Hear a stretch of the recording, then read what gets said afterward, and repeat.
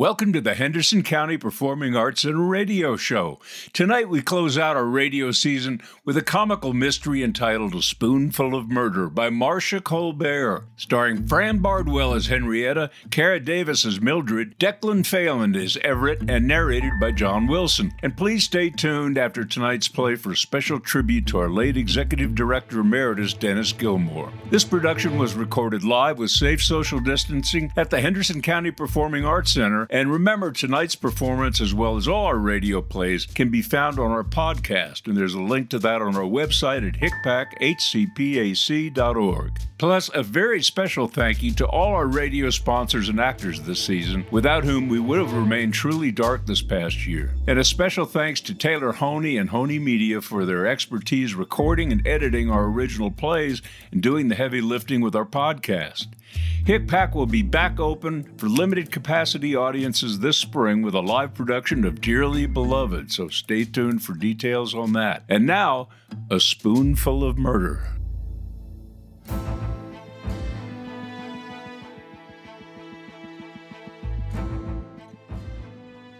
It's a rainy Sunday afternoon. Henrietta Johnson and Mildred Haversham, best friends, are enjoying a cup of tea and an unusual conversation.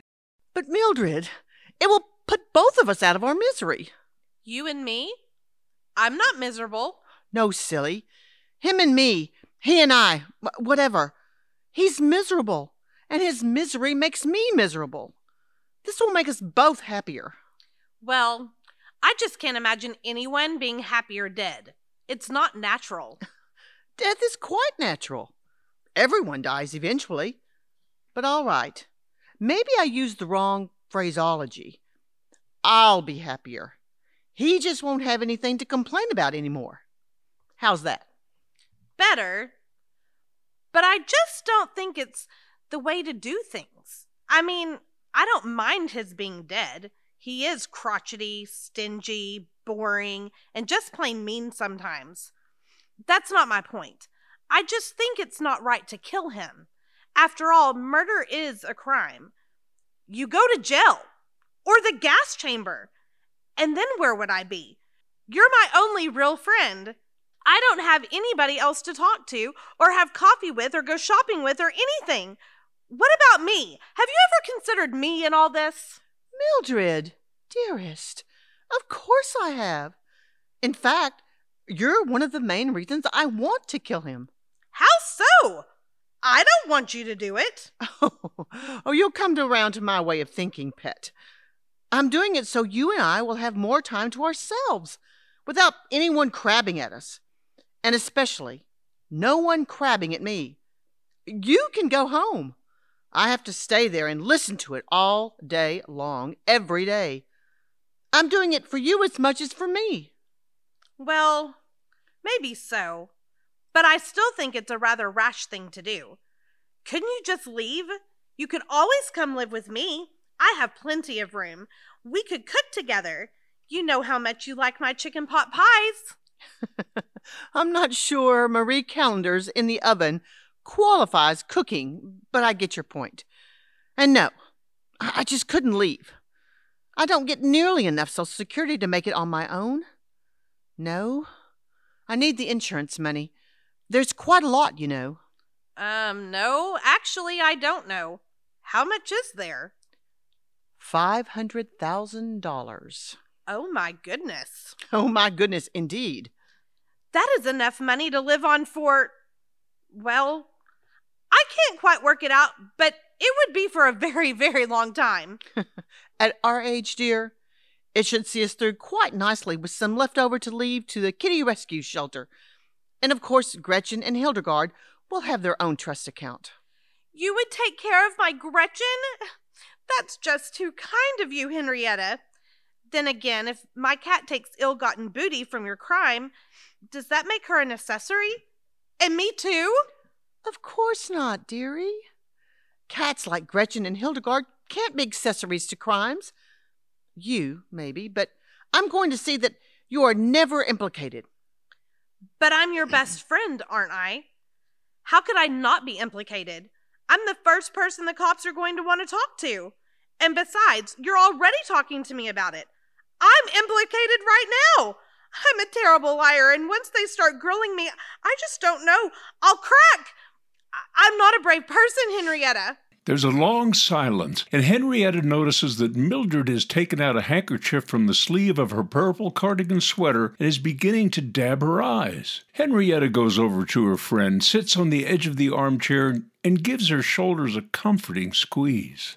Mildred, sweetie, what are you talking about? I've been just telling you about a murder mystery that I'm going to write. I'm just using my murdering Everett as the beginning of the plot. It's all pretend. You didn't think I would really murder Everett, did you? Oh, my silly, silly friend. It's just a game? Just a game, dear. Oh my, I was so worried. Murdering Everett just didn't sound like something you would do, even if you have provocation. I'm not sure there is a jury in the world that would convict you after you told them all the horrible, boring nights you've had to spend with him, not to mention his constant belittling remarks. You've been a saint, that's for sure. Maybe you've been suppressing your feelings for so long, you subconsciously decided to murder him. But if it's not a book, it might actually be a lot of fun. We've gotten way too set in our ways, you know. This could add some excitement to our humdrum lives. Oh, indeed. And you can definitely help. I'll need all the assistance I can get. You know, I've never done anything like this before, but if Agatha Christie can do it, why not us? Henrietta got up after making sure Mildred was quite calm again. She began pacing the floor as she started putting her thoughts together. Exactly.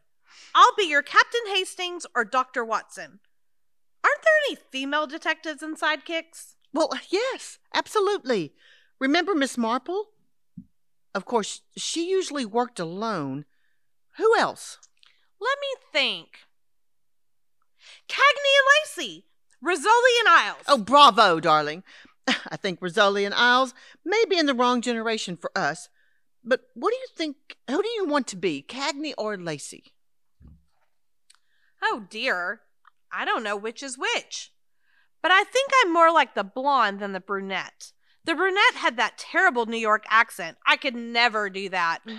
Well, we don't have to do accents anyway. They'll just be our inspirations. What's wrong, Henrietta? You look puzzled. Or is it your gastritis acting up? No, I was just thinking. We can't both be crime solvers. Why not? I was rather getting into this. Well, because one of us has to be the murderer. One of us has to think up the crime, right? And then the other has to solve it. No, that's not the way it works. Agatha thought up the crimes and then thought up how it was going to be solved. She had to do it all. Oh, right you are. Okay, then. If it's all right with you, I'll be Agatha and you be Miss Marple. Yes? Yes, that's brilliant. Oh, but I see a problem. Really? I thought we were all set. We are, except I can't knit. And you know Miss Marple always eavesdrops on folks while she knits, and she thinks about the case while she knits, and she solves the crime while she knits. I can't knit!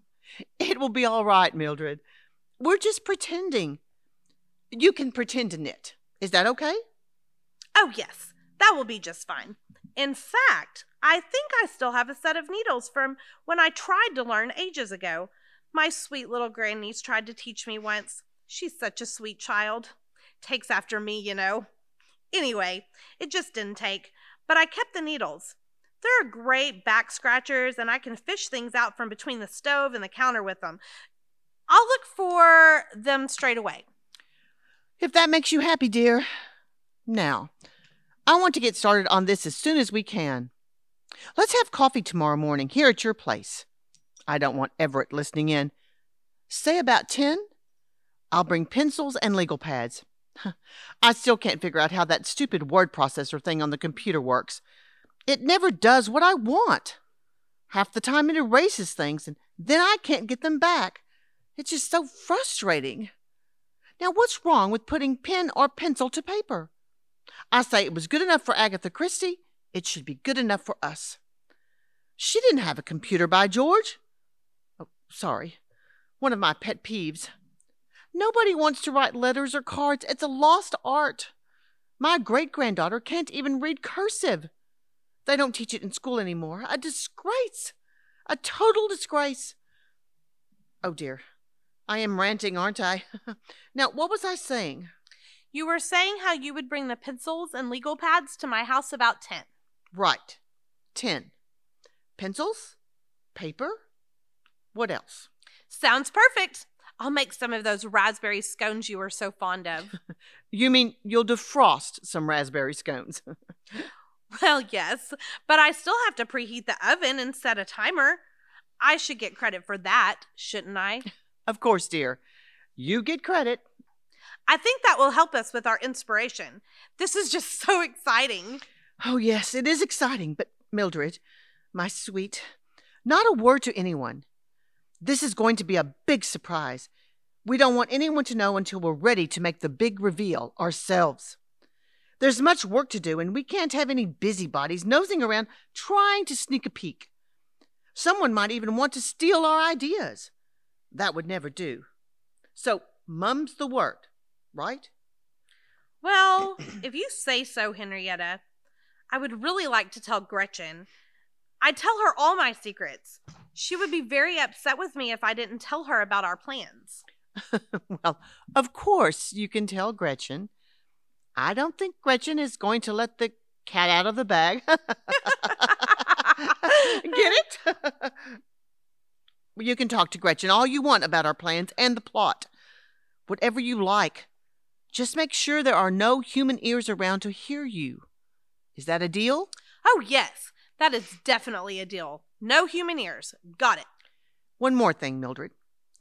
If we're going to write this together, we should probably have a contract. A contract? Why whatever for? Well, what if the book becomes a bestseller? Having a contract would protect both of us.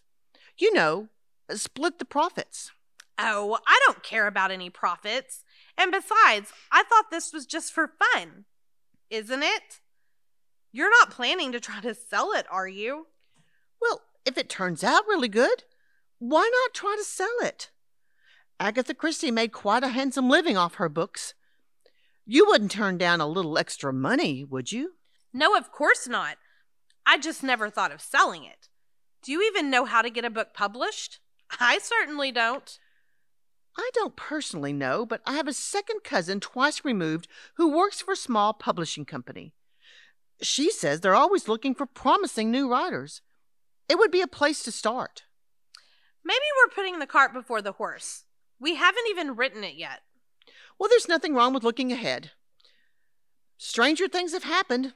Look at Mrs. Fields. Is she the lady that just joined the women's club? I haven't really had a chance to get to know her. She does seem nice, though. No, dear. That's Mrs. Fielding. And she does seem awfully nice, although someone really needs to have a talk with her about the length of her hymns. I just think they're a little too short. She has knobby knees. Most unbecoming. Yes, I would have to agree with that. Oh, now I'm off track again. Mrs. Fields is a woman who started her giant cookie business by baking in her own kitchen. Then she went around and sold them to friends and office workers. Before she knew it, she was a gazillionaire. I don't get the connection. We're going to sell cookies with the book? No, of course not. That was just an example of how things can start out small and get really successful with a little talent and a lot of luck. Oh, okay. I see now. That could happen to us. Well, if you say so. I'm not going to expect that, though. You know, if you don't expect big things to happen, then you won't be disappointed. And if you don't expect big things to happen, then they never will. Oh, my. Look at the time. Oh, Everett will be home from his lepidopterist meeting in an hour, and I haven't started thinking about dinner. Any chance you've got a couple of those Marie calendars in the freezer? Oh, dear, I don't think so.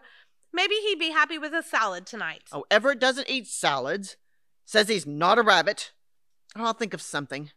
Toodaloo! See you in the morning. Right you are. Don't forget your umbrella. It's still coming down out there. Opening her kitty rescue shelter gift umbrella, which she got free with a $19 donation, Henrietta made her way down the sidewalk and started towards her own house, forgetting to dodge the puddles while thinking out loud, totally unaware that someone might hear her talking. Now I've got myself in a pickle. It never dawned on me that Mildred would be such a stickler for obeying the law. I mean, we've been friends for years, but when I barely mention the idea of knocking off Everett, she goes all moral on me. I'm going to have to think about this a little harder. The idea of the mystery novel just popped into my head to calm her down, but maybe I could actually make it work for me. Oh, hello, Mrs. Vandiver. A lovely weather for ducks.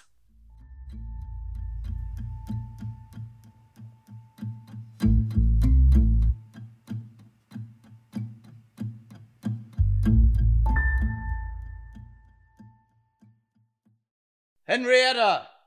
Where does that one get to? Henrietta! Where the devil are you, woman? Coming, Everett. I'm on my way. What can I do for you, dear? Well, you can come when I call you, for starters. Yes, dear. What were you doing, anyway? You know I don't like to be kept waiting. I was cleaning the bathroom with the toothbrush you instructed me to use. Well, next time at least answer me. I did, dear, as soon as I heard you over the running water. Now, what is it? I'm leaving now for my Lepidopterus board meeting, and I can't find my butterfly net. You must have done something with it. And I need my car keys as well. You must have moved those too. Your net is behind your study door where you put it yesterday, and the last time I saw your car keys, they were on your chest of drawers. Shall I get them for you? Yes, and be quick about it. I don't want to be late. I'm giving a very important report on our club's next speaker. Oh, that's exciting, isn't it? Who is your next speaker, dear? Someone from out of town? No, actually, I'm the next speaker. I'm reporting on the migration habits of the island marble butterfly, one of the rarest in all North America. But don't stand there gawking. Fetch my things. And bring my umbrella as well. It might rain again. By the way, I'm lunching with an old college chum of mine who's in town, so I won't be home for several hours. Perhaps when I'm gone, you couldn't clean out my sock drawer. It really is in terrible disarray. I think you jumble them up on purpose. Of course, dear. Henrietta was off to gather Everett's things and bring them back before he had a chance to think of something else to yell at her about. Here you are, dear. Have fun. With a resounding slam of the front door, he left. Upon my word, that man can't depart this mortal coil soon enough. I better get going or I'll be late to Mildred's. I've got to finalize my plans. Come to Mama, my elusive muses. Henrietta gathered up her riding supplies, her hat, and her umbrella. Whether there was sunshine or rain, she would be prepared. She scooted out the door with a little extra spring in her step. Coming, coming. Come in, whoever you are. Oh, just me, Mildred. Ooh, those scones smell scrumptious. Shall we talk a bit while we eat and have coffee? We can lay out the plot lines before we actually start writing. Oh, is that special literary writing talk? Plot lines? I like it. It sounds so professional. I guess I just picked it up somewhere. I've been reading about writing mysteries, you know. Henrietta had indeed been reading about writing mysteries, but her motivation was to get ideas of how to actually murder Everett without getting caught. That was the trick, not getting caught. Now she could use what she'd learned to write the book she'd hoped to turn into a reality. That's wonderful, Henrietta. You're way ahead of the game then. You know just how we should proceed. Henrietta sat at the kitchen table, spreading out the materials she had brought while Mildred retrieved the scones from the oven. Would you be a dear and set the bread basket on the table? I'll just dump the whole batch of scones in there and we can munch as we work. Of course, dear. Which mugs would you like to use? I'll get those too. Whichever ones you think will give us the most inspiration. Maybe the kitty mugs, since Gretchen and Hildegard are going to be getting trust funds. Pretend trust funds, Mildred, remember? Oh, yes, of course. I just think it's such a lovely idea. We definitely need to keep that in the book. The two friends sat down to their late breakfast of raspberry scones and coffee and then began formulating the plot for Everett's demise. A game for one, but a devious plan for the other. Let's start with what we have, all right? Yes, that sounds wonderful. What do we have? Well, I'll make an outline and then we'll flesh it out, item by item. Flesh it out? Oh, that sounds absolutely diabolical. What does it mean? Well, it means we will write the words that detail what's in the outline. For instance, if one of the outline items is introduction, we might flesh that out with, "It was a dark and stormy night." You see? So it's just the writing. The prose, you mean? It doesn't have anything to do with the actual flesh? Darn. No, dear. No actual flesh. Think of the outlines as the bones of the story and the prose as the flesh. Got it? Got it. Oh, this gets more exciting all the time. The ladies continued to work, eating scones and drinking their coffee. After about an hour, they surveyed their results. After having a chance to visit the powder room, both of them having consumed several cups of coffee. Let's see. All right, here goes. Outline item number 1. Introduction. Subsets. Setting and characters. Number 2. Chapter 1. Subsets. Motivations for murder and potential victim. Number 3. Chapter 2.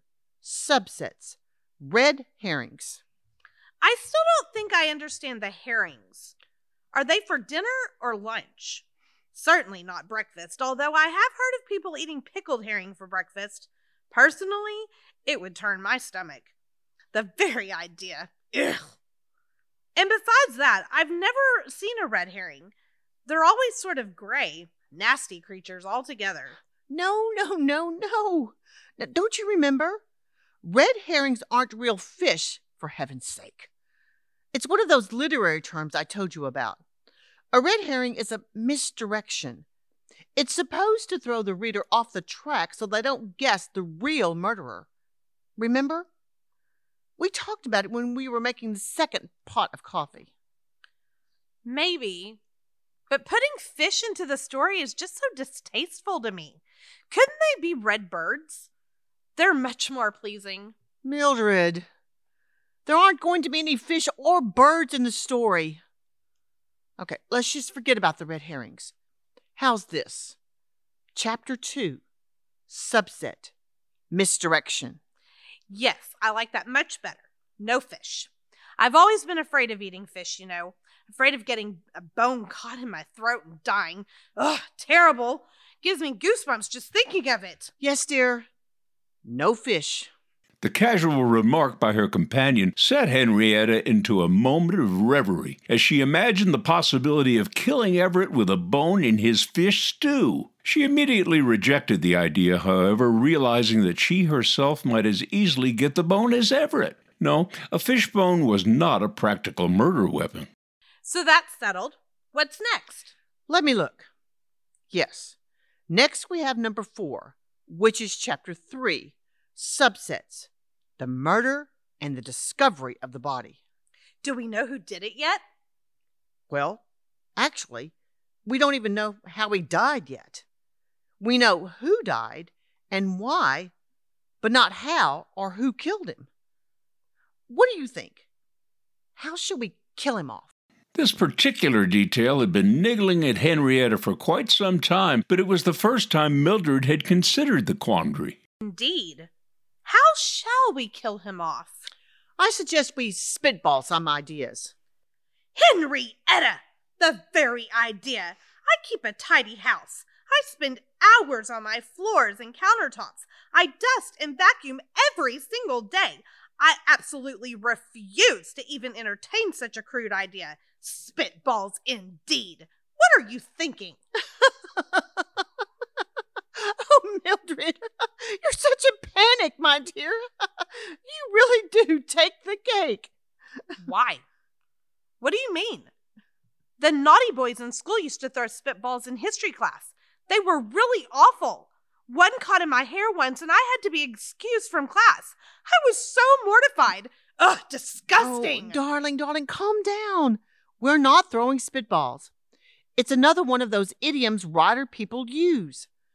It means just tossing around some ideas, not actual spitballs. Oh, my goodness. And I would think you would know me well enough by now, Mildred Haversham, to know that I would never do anything like that in your home, or mine, or anyone's. Yes, of course, Henrietta. You're right. It doesn't sound like you at all. I guess that's why I was so shocked. I'm better now. Let's talk about how to murder someone. With the catastrophe averted, the two friends again straightened themselves into their respective chairs to begin again. I do have to admit the visual of you and I tossing spitwads at each other is comical. Maybe that's it. We could throw something at Everett and kill him. A rock? A poison dart? A knife? Or an axe? Well, great ideas. All of them. How good an aim are you? I'm terrible. When I was a girl, I never got to play softball. I had to sit on the bench most of the time. Couldn't throw. Couldn't catch. Besides, we'd have to be really close. Not sure I could do that with his looking straight at me. You're probably right. Where would we get a poison dart anyway? How about sneaking up behind him and bonking him on the head really hard with a vase or a statuette? I'm not strong enough to strangle anyone. Are you? And there's all that choking and gagging. Very distasteful. I'm with you on the strangling thing. Bonking him on the head would be difficult unless he were sitting down. He's at least a foot taller than me. Shooting is no good either. First of all, I haven't got a gun. They're all Everett's. Secondly, I don't know how to load one. And thirdly, I've never fired a gun in my life. I'd have to be right next to him. Then he'd either take it away from me, or if I did manage to get a shot off, I'd get blood all over my clothes. Disposing of them would be a nightmare. My, this is getting complicated. How do these mystery writers do it? Indeed. And they don't just do it once. They crank out those books once or twice a year like clockwork. Where do they get their ideas?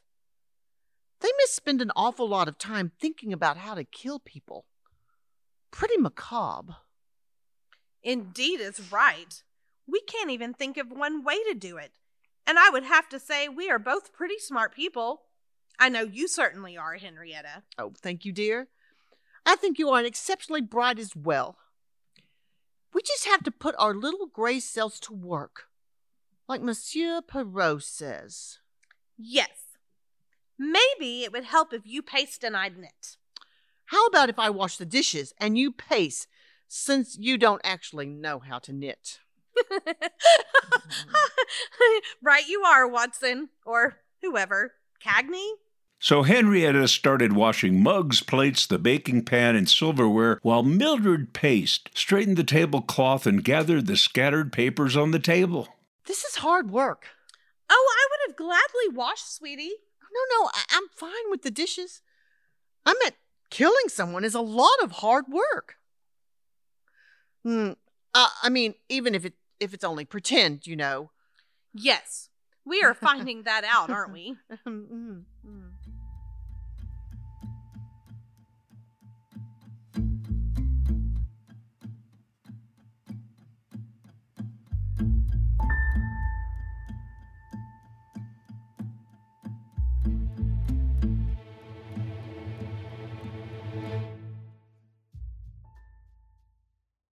It's the next morning, and Henrietta and Everett are sitting at the kitchen dinette table finishing breakfast. The eggs were runny. Scrambled eggs shouldn't be runny. If I wanted runny eggs, I would have asked for over easy. But I didn't ask for over easy, did I, Henrietta? No, Everett. You didn't ask for over easy. I'm sorry. I misjudged the doneness of the eggs. I'll try to do better. And while you're trying to do better, you might address my sock drawer again. If you touched it, I certainly couldn't tell. You know I like them arranged in alphabetical order by color. You have the gray before the black and the white stuck in every which way. How hard can it be? You do know your colors in your alphabet, do you not? Yes, dear. More coffee, dear? Yes. And none of that artificial sweetener you're always trying to foist off on me. I want real sugar. Pure white sugar. That other stuff is appalling. Tastes like metal. Yes, dear. It's just that we're out of sugar. And you know the doctor wants you to cut down on sugar because of your diabetes. So I didn't think it was terribly important. Well, that's what you get for thinking. It is important. Yes, dear. I haven't wanted to go to the store the last couple of days. The weather has been miserable. You always have an excuse. Get sugar today. I'll not suffer through another breakfast without sugar for my coffee. The doctor be hanged. Yes, dear. Henrietta placated Everett as best she could. If she ever contradicted him or tried to explain her point of view, it made him furious. As horrible as he was on a day-to-day basis, when he actually got cross, he flew into an absolute rage, to the point that Henrietta feared for her physical safety. Once he even kicked Hildegard. Unforgivable! But now, as he continued to rant and she continued to play the submissive wife, she began to feel the first flutter of her own butterfly, almost ready to escape its cocoon and emerge with a full-fledged idea. Henrietta, are you listening to me? Yes, of course, dear. Sugar and socks. You're hopeless. I was telling you I won't be home for supper. I'm working on my speech at the club today, and I'll stay there for dinner. Their cooking is far superior to anything you've been able to put in front of me in decades. Why don't you enroll in a cooking school?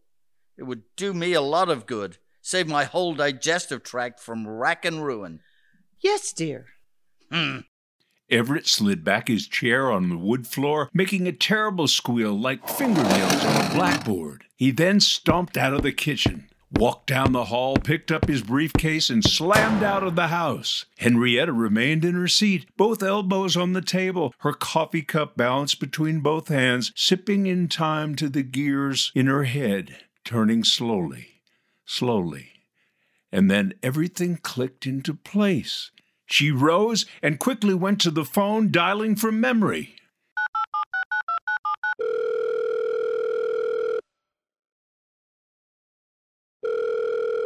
Mildred! Mildred! I've got it! I've got the plot. How to kill Everett. In the book, I mean. Oh, can you come over? He's gone for the day and most of the night. Hurry! Come as quick as you can. Oh, and bring all the notes. Quickly.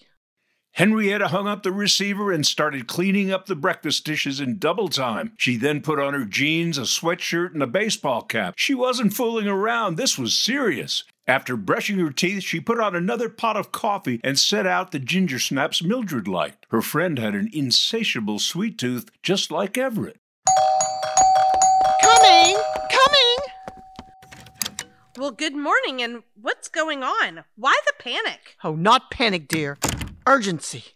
Come, coffee's on, cookies out. We need to get going ASAP. I don't want to lose my inspiration. Did you bring all our notes? Yes, of course. They're all here. As Everett was griping at me this morning, I had the most incredible idea. Sugar! The answer is sugar! I don't know why I didn't think of it sooner. Okay, sugar is the answer. What's the question? How to kill Everett, of course. Don't you see? Not yet. Help me a little. Everett has a sweet tooth the size of a barn. He was admonishing me for running out of sugar and lecturing me about how artificial sweetener wasn't the same. He had to have the real thing because the artificial stuff tastes like metal. Well, on that point, I totally agree with Everett. Whoever invented that other stuff should be run out. No, never mind that, Mildred. He's actually supposed to use the other stuff because of his diabetes. He's overweight, but he won't cut back on anything. He has no willpower. He'll be fat until the day he dies. I struggle with the same thing. I just can't seem to push away the sweets. Just like these ginger snaps, and last night Mildred, I sympathize with your struggle. Really, I do. But try to focus. We need to talk about the murder. I mean, the murder plot for the book, of course. You're going to kill him with sugar? His diabetes will get really bad and he'll eventually go into a coma and die? I don't know anything about writing a mystery novel, but judging from the ones I've read, I don't think that would make for much of a page-turner, dear. No, not the sugar. The other stuff. Slow down, Henrietta. I'm not on the same page. Remember, I just got here. Okay, just hear me out. It struck me that our murder could be a poisoning. It's actually the weapon most women choose. And while I don't like to be predictable, it could work. Everett is supposed to use the other stuff for his coffee, not real sugar. What if I put, we put in the book that the real sugar has poison in it? But he's not supposed to use sugar. And besides, wouldn't he taste it? The poison, I mean. No, I don't think so. The wife, character in the book, will tell him the doctor called to check up on him to make sure he was cutting back on his sweets. The wife is supposedly just passing on the message, but makes it sound like it's a matter of life and death. But... Let me finish, dear. Everett, the husband, promises to do better and starts putting the other stuff in his coffee. She, the wife, starts baking with it, using it instead of sugar for everything. The husband starts to get used to the taste, but he still craves sugar. Meanwhile, the wife happens to mention that there are mice in the cabinets. He ignores her, of course, tells her to get an exterminator or something, because he doesn't want to be bothered with it. He tells her to handle it. So she does. She puts poison in with the sugar in the bowl in the cabinet, thinking only the mice will get to it. At least that's her alibi. Everett can take the other stuff just so long, and one morning, while his wife isn't in the room, he puts real sugar in his coffee. She comes in the kitchen and finds him dead on the floor. So what do you think? Oh, my goodness. There's such a long pause, Henrietta begins to worry. Is this plot unworthy? Or is Mildred just totally shocked that her best friend could come up with something so devious and deadly?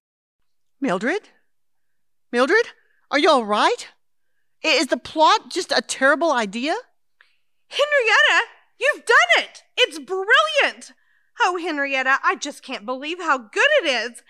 It's simple, but effective. And best of all, tidy. And, well, I think it's just perfect. The two hugged and danced around the kitchen like schoolgirls around a maypole. Then they spent the rest of the next 2 months fleshing out the book. Henrietta was so excited about the way the book took to shape, she hardly took any notice of Everett and his constant haranguing. She was happy, and nothing Everett did could cause her distress. The book took on a life of its own. As it turned out, Henrietta's second cousin, twice removed, took the finished manuscript to her boss, and he loved it so much he gave the women a $20,000 advance on royalties, which, after some argument from Mildred, they split 50-50, having never gotten around to making up a contract. Mildred set up a kitty rescue shelter foundation, and Henrietta took her share of the advance and rented a condo, leaving Everett to fend for himself. Then late one night...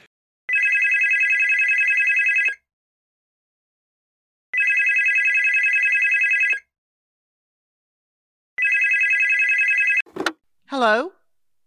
Yes, this is Henrietta Johnson. Yes, I'm the wife of Everett Johnson, but we're separated. Why, yes, I am the author of Spoonful of Murder. Why? Who is this? Oh, the police. Is there something wrong? Oh, my. Yes, I'll get dressed and be right over.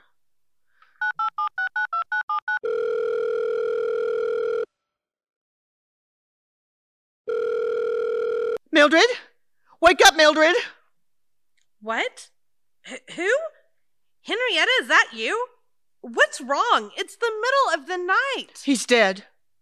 Everett's dead. And I think I'm in trouble. Oh my! What happened? Well, remember when we were writing the book? I don't think I mentioned it, but I physically went through all the steps just to make sure it was authentic. I wanted everything to be just right. I never told Everett what we were doing. You know, he had no interest. All he cared about were his butterflies. But I told him about the doctor call, just like in the book, and the mice, and I put the poison in the sugar bowl in the cabinet. Well, then the book sold, and I got caught up in all the excitement. And Everett had been so good about using the other stuff, I totally forgot the poison was in there. I forgot to remove the poison from the sugar bowl. He's dead, Mildred. He's dead. And I didn't even mean for it to happen.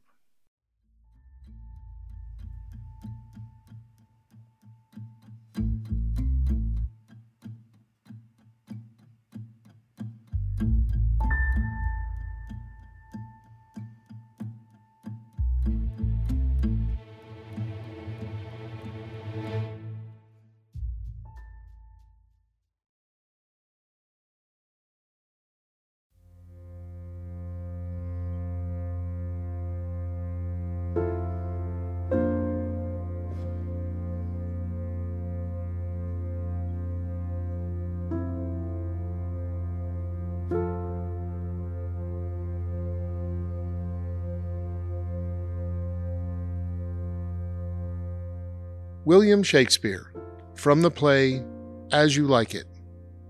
All the world's a stage, and all the men and women are merely players.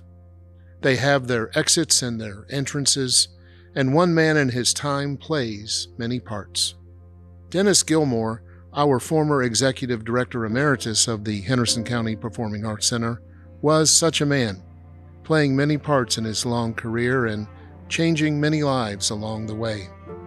Dennis was many things to many people, always directing, encouraging, and challenging the budding thespians in our community. He made a big difference, as evidenced by the unusually large number of kids in the YES program who went on to careers in theater.